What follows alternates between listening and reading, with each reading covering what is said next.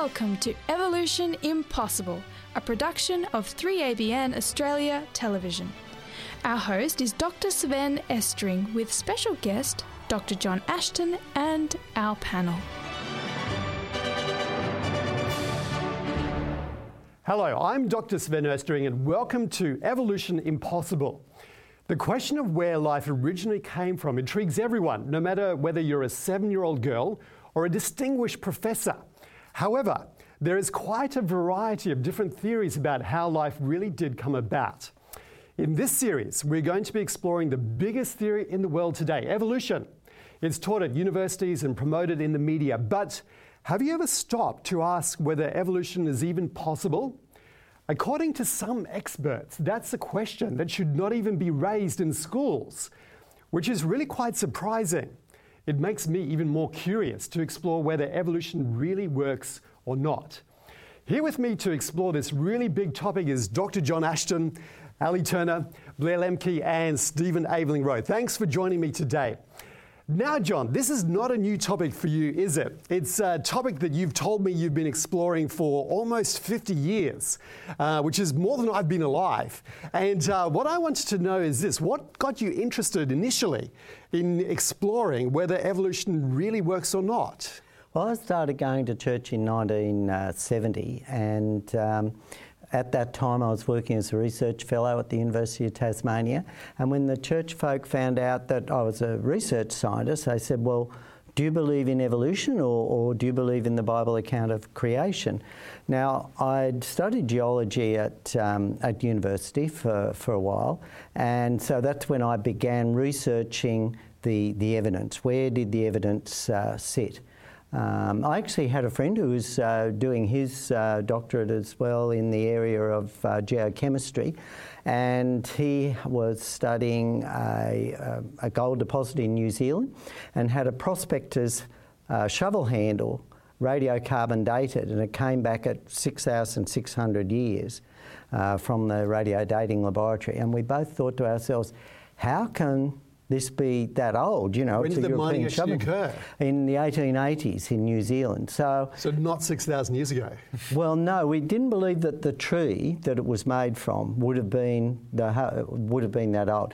So since then I've been doing a lot of reading. And then another time I thought, well, why don't I ask scientists who do believe in creation why they believe in creation. And so I wrote to a number of scientists around the world, leading scientists who I'd found out through, connections were creationists.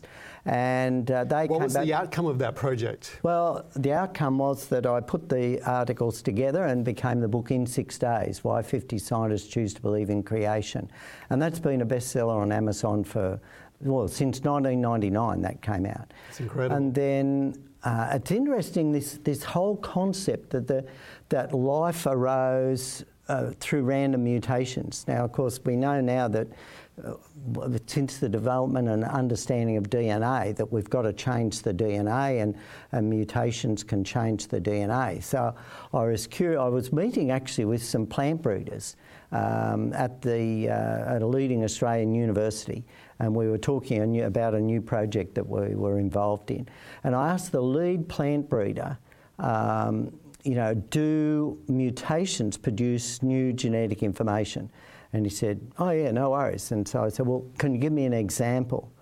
And he paused and he hesitated and he said, can't think of one, but he said, ask our chief geneticist. And none of the other guys at the table, we were having lunch at the time, commented. But later that afternoon, I met up with the chief geneticist and asked him the same question. He said, no, never. He said, mutations destroy the information in DNA.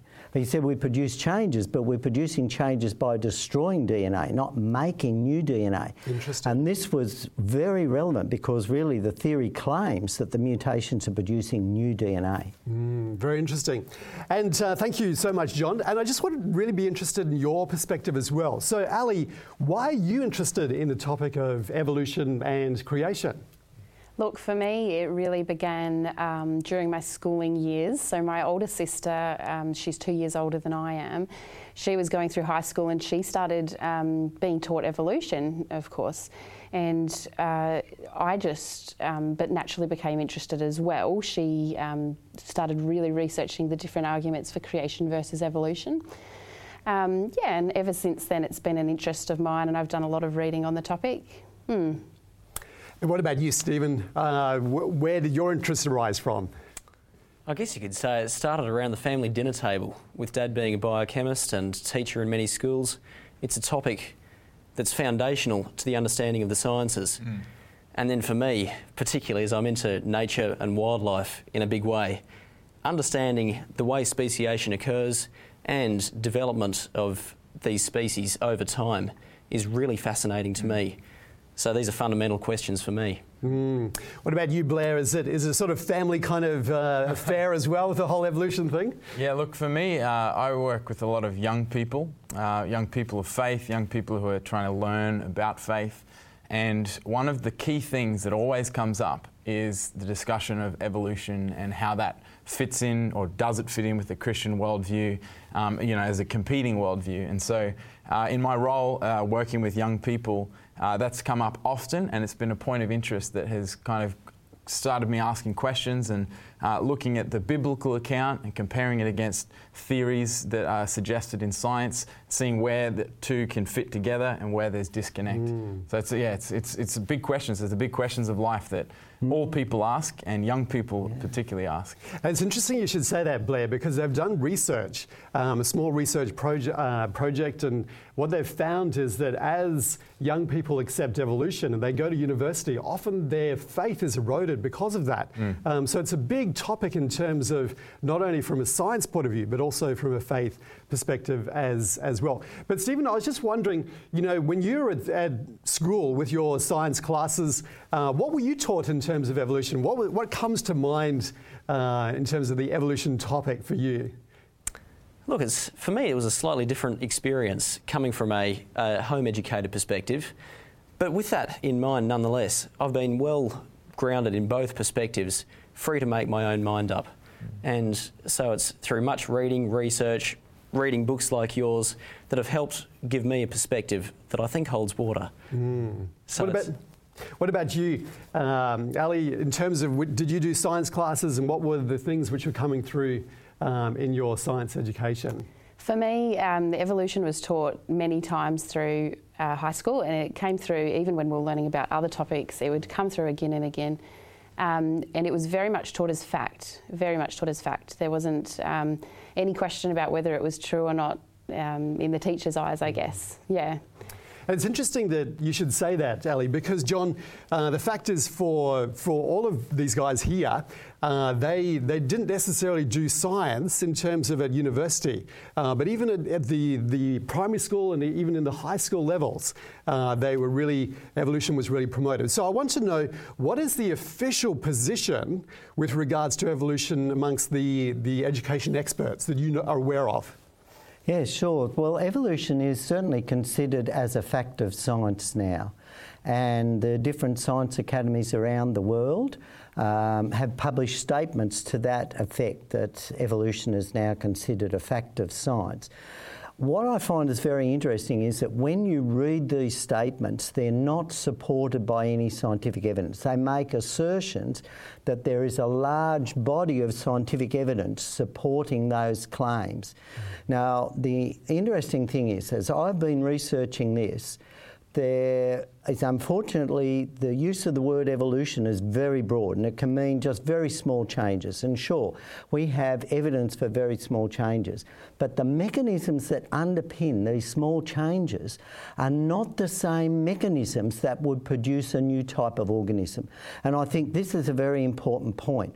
And when I look further, there's actually I haven't been able to find any published paper that provides the evidence for a mechanism that can explain how evolution can be a fact, nor in the geological publications or paleontological publications of the fossil record and so forth, they don't show this gradual change of evolution either. They show complete species.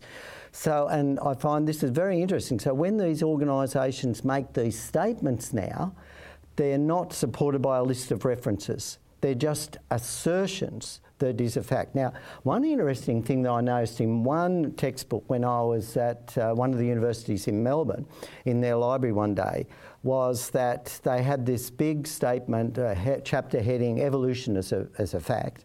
And then in another section, a little bit further on in the chapter, it said one of the leading areas that evolutionists are working on is trying to figure out how evolution works, how evolution happens.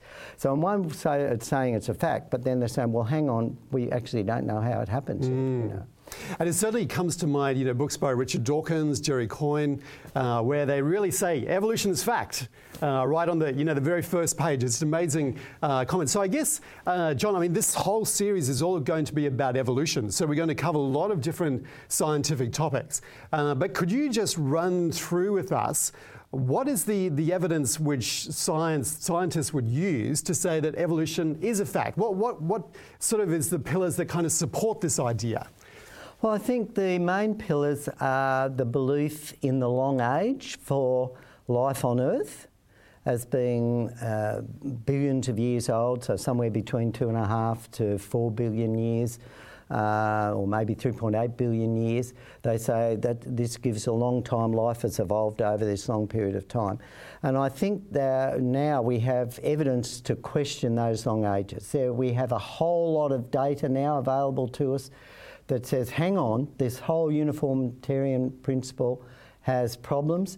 The radiometric dating methods have major problems. And one of the things that people don't realise is that the radiometric dating methods have actually never been validated for prehistorical dates. So, I worked as a chief chemist for a National Association of Testing Authorities registered laboratory, and we had standard methods. The methods had to be validated using standard reference materials. And this is one of the interesting facts, that with radiometric dating, it hasn't been validated. And there are a lot of other evidence that we now have that suggests that, hang on, the biblical picture of a young Earth, of young life on Earth, actually fits the data much better.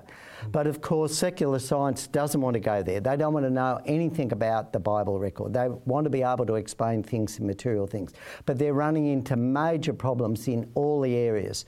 Not only in biology, but in space science, in our understanding of time. A whole lot of these areas are really raising questions, particularly on these long ages, and are pointing all the time in the direction of the biblical picture, which I find is really exciting. But the issue is that this information, this new research, isn't getting out to the young people. It's not being taught in our schools. They're still sticking with this old curricula that now the evidence is very, very shaky and crumbling. I just wanted to ask you guys, did you have any questions for Dr. Ashton, with regards to this idea that science is fact and evolution is fact, and science really says that this is the way that life came about? Look, I was actually going to ask you, just in relation to tertiary education for scientists and I guess how that's structured, because I'd always thought that scientists were almost by definition taught to question the data. To question theories, to question conclusions, and test things again and again to prove science. So when you're talking about evolution just being taught as a fact without even references and that kind of thing, I'm just wondering, I guess, whether how they are taught to think. Are they taught to think critically? Does this happen with other theories, or is it just evolution that you see this happening with? I'm wondering if there's maybe just an agenda behind the teaching of evolution. I don't think there's necessarily an agenda, but most scientists are going to teach evolution because that's what they've been taught. They've been taught it in their science class, they've had to examine it. They haven't actually been taught to question it. And really, in a way, it has become a sacred cow by scientists who are fairly political. So we have certain groups of scientists that are fairly political, in that they are definitely pushing an agenda that God must be kept out of the classroom, that all the explanations of the physical world have physical explanation. There is no supernatural, there is no non-material existence. Now, one of the areas that challenge this, of course, is the mind, is consciousness. And Thomas Nagel, Professor of Philosophy at the University of New York, has questioned this recently in the book Mind and the Cosmos, because that's a non-material entity. And he has actually begun to question that the Darwinian explanation can actually explain things. In fact, now a large number of scientists, over 1,000 scientists who have doctorate qualifications in the area related to biology, molecular biology, zoology, paleontology and so forth, have signed a statement that they are sceptical that Darwin's theory can actually explain the diversity of life on Earth. And they have set up a website, descentfromdarwin.org, one word, descentfromdarwin.org. So over 1,000 scientists have signed that now. And I think this is what's happening, is that scientists are now feeling a little bit more freedom now and are stepping out. Whereas if you go back, say, 10 years ago, if a scientist spoke out against this, he was likely to lose his job. And I think there was evidence for this, for example, when Dr. Avital, who was the chief scientist for the Israeli Ministry of Health, was newly appointed. And one of the things he said was, well, I don't want our students just being taught that we evolved from monkeys. I don't believe we evolved from monkeys. I want them to be able to look at other options. He was then immediately asked to resign and he's sacked, in fact. So that's a very high level, Israel, very high stand of education. Their chief scientists within their Ministry of Education questioned evolution, and there was such a protest by a small number of other scientists, and that led to him being sacked. So that's the background that some scientists have been operating in. So then, following on from that, I mean, we're often taught that the mechanism for evolution is natural selection, and that's touted as the way that everything is able to evolve and become what it is, from microbe to microbiologist. So talk us through that. Would you explain your perspective on natural selection and actually what that does? Right, well, this is probably an area that we're going to take a lot more time to get into.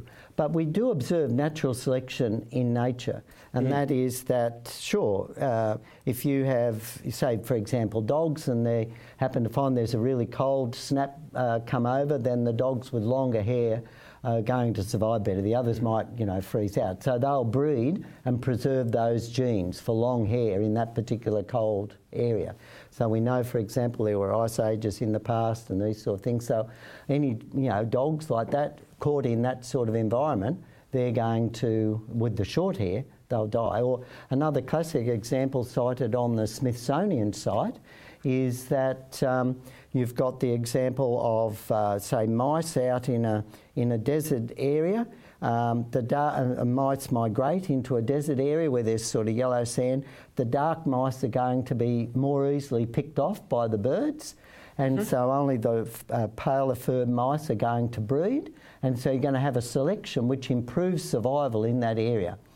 The important aspect of that is that that's not new code. That's loss of code. Right. It's loss of that genetic information.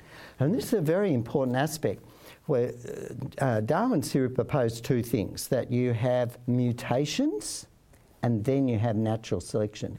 It's the mutations that are supposed to produce new code. The natural selections then, out of all the supposed random, on all the different types of new organisms that were supposed to arise, natural selection would then select for the best ones because the environment would destroy the others. They wouldn't survive very well. And so natural selection is not a way of producing new organisms. It's a way of just eliminating the ones that aren't surviving. So the whole theory of evolution powerfully depends on the mechanism of mutations being able to produce new organisms. And that's its weak point. To date, there's no evidence that that happens. Wow.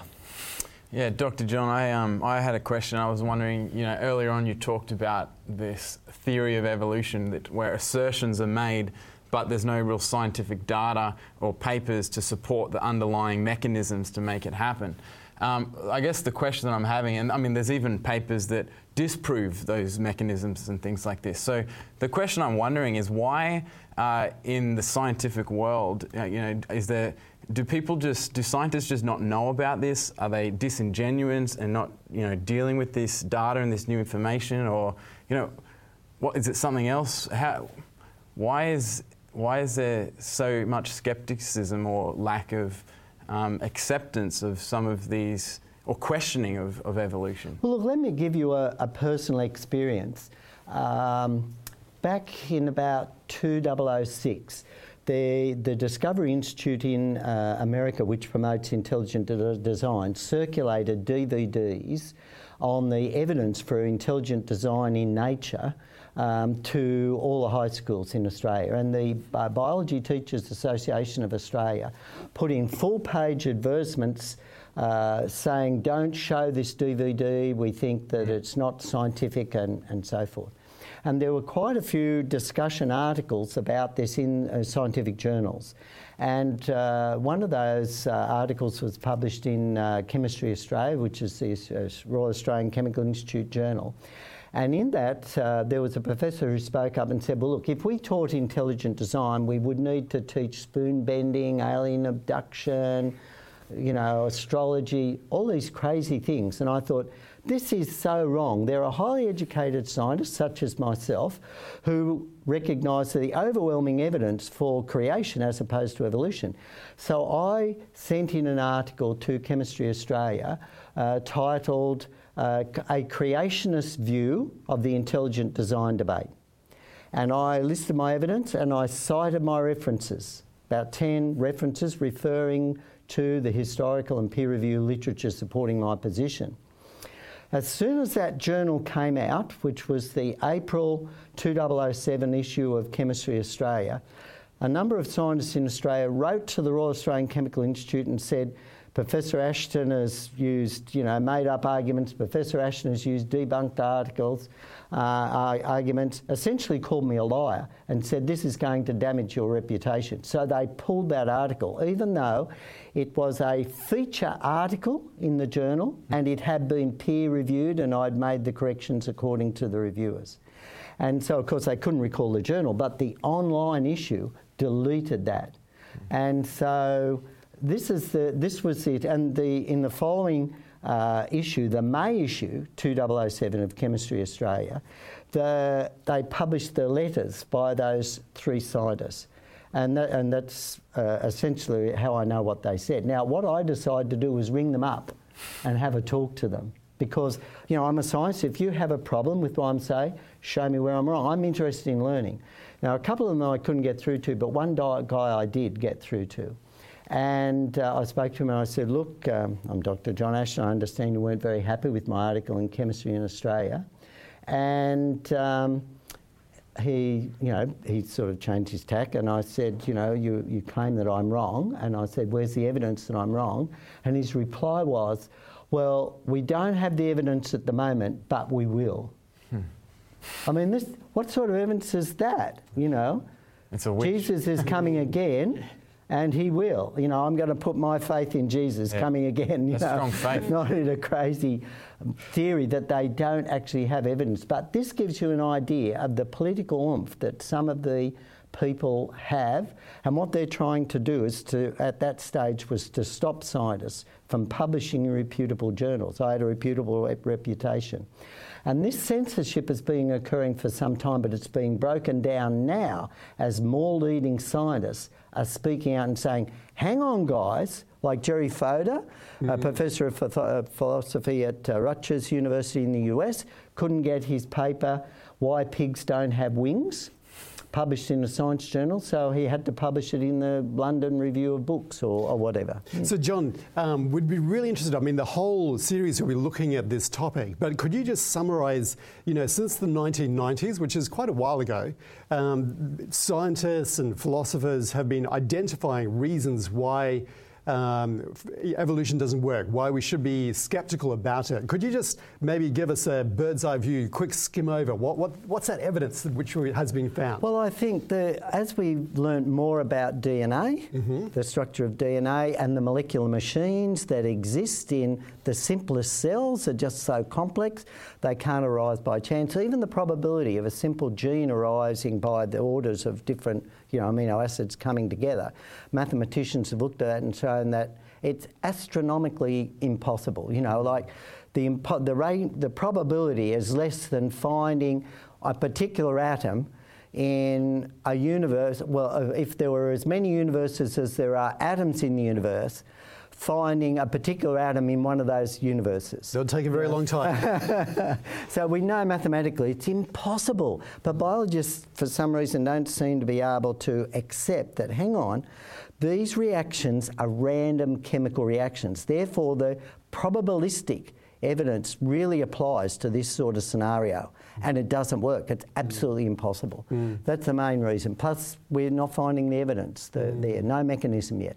And you also mentioned in your book that there is not only sociological reasons to believe in evolution now, but there was sociological reasons to accept evolution back in Darwin's time. There was a social kind of situation which led them to really want to accept it. Could you just run, what was it at Darwin's time? What were they thinking about that made them want to accept evolution? Yeah, sure. Well, that was the development of the mechanical worldview. Right. Machines had just been developed, and they were really taking off. And in the 1800s, the steam engine, all this sort of thing, that was a massive scientific development of machines. And Darwin's theory provided a mechanical model for life. Right. That was the clinch. It was a mechanical model that showed evolution. They saw the evolution of machines, and now they had a mechanical model for life, and that just took off.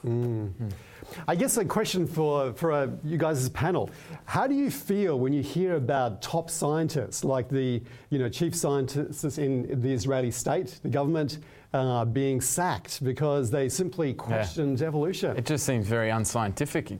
Science is the pursuit of knowledge and information and testing, and it just seems very emotional and it just doesn't seem It's very unscientific, isn't it? Yeah. I think it's quite outrageous when you consider that in the very recent past, scientists believed in things like spontaneous generation, and they believed in things like a flat Earth. To have a theory that can't be questioned and you'll be sacked if you question it, I think is quite outrageous. Without protecting freedom of speech, we cannot have a development and further understanding of these critical issues. As you can see, this is a really, really important topic, and I can imagine that you wish you were actually here with us. Well, the good news is that you can join us by getting Dr. John Ashton's book, It's Evolution Impossible. You can order it through a number of online bookstores right around the world, which is really good. What a fascinating discussion. We're only just getting into the topic. We'll be back next time to dig deeper into the theory that Darwin developed, which literally changed the world. We look forward to seeing you next time.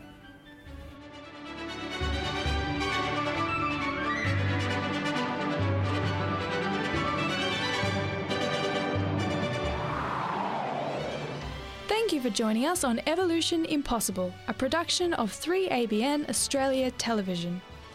If you have any comments or questions, send an email to radio@3abnaustralia.org.au or call us within Australia on 02 4973 3456. We'd love to hear from you.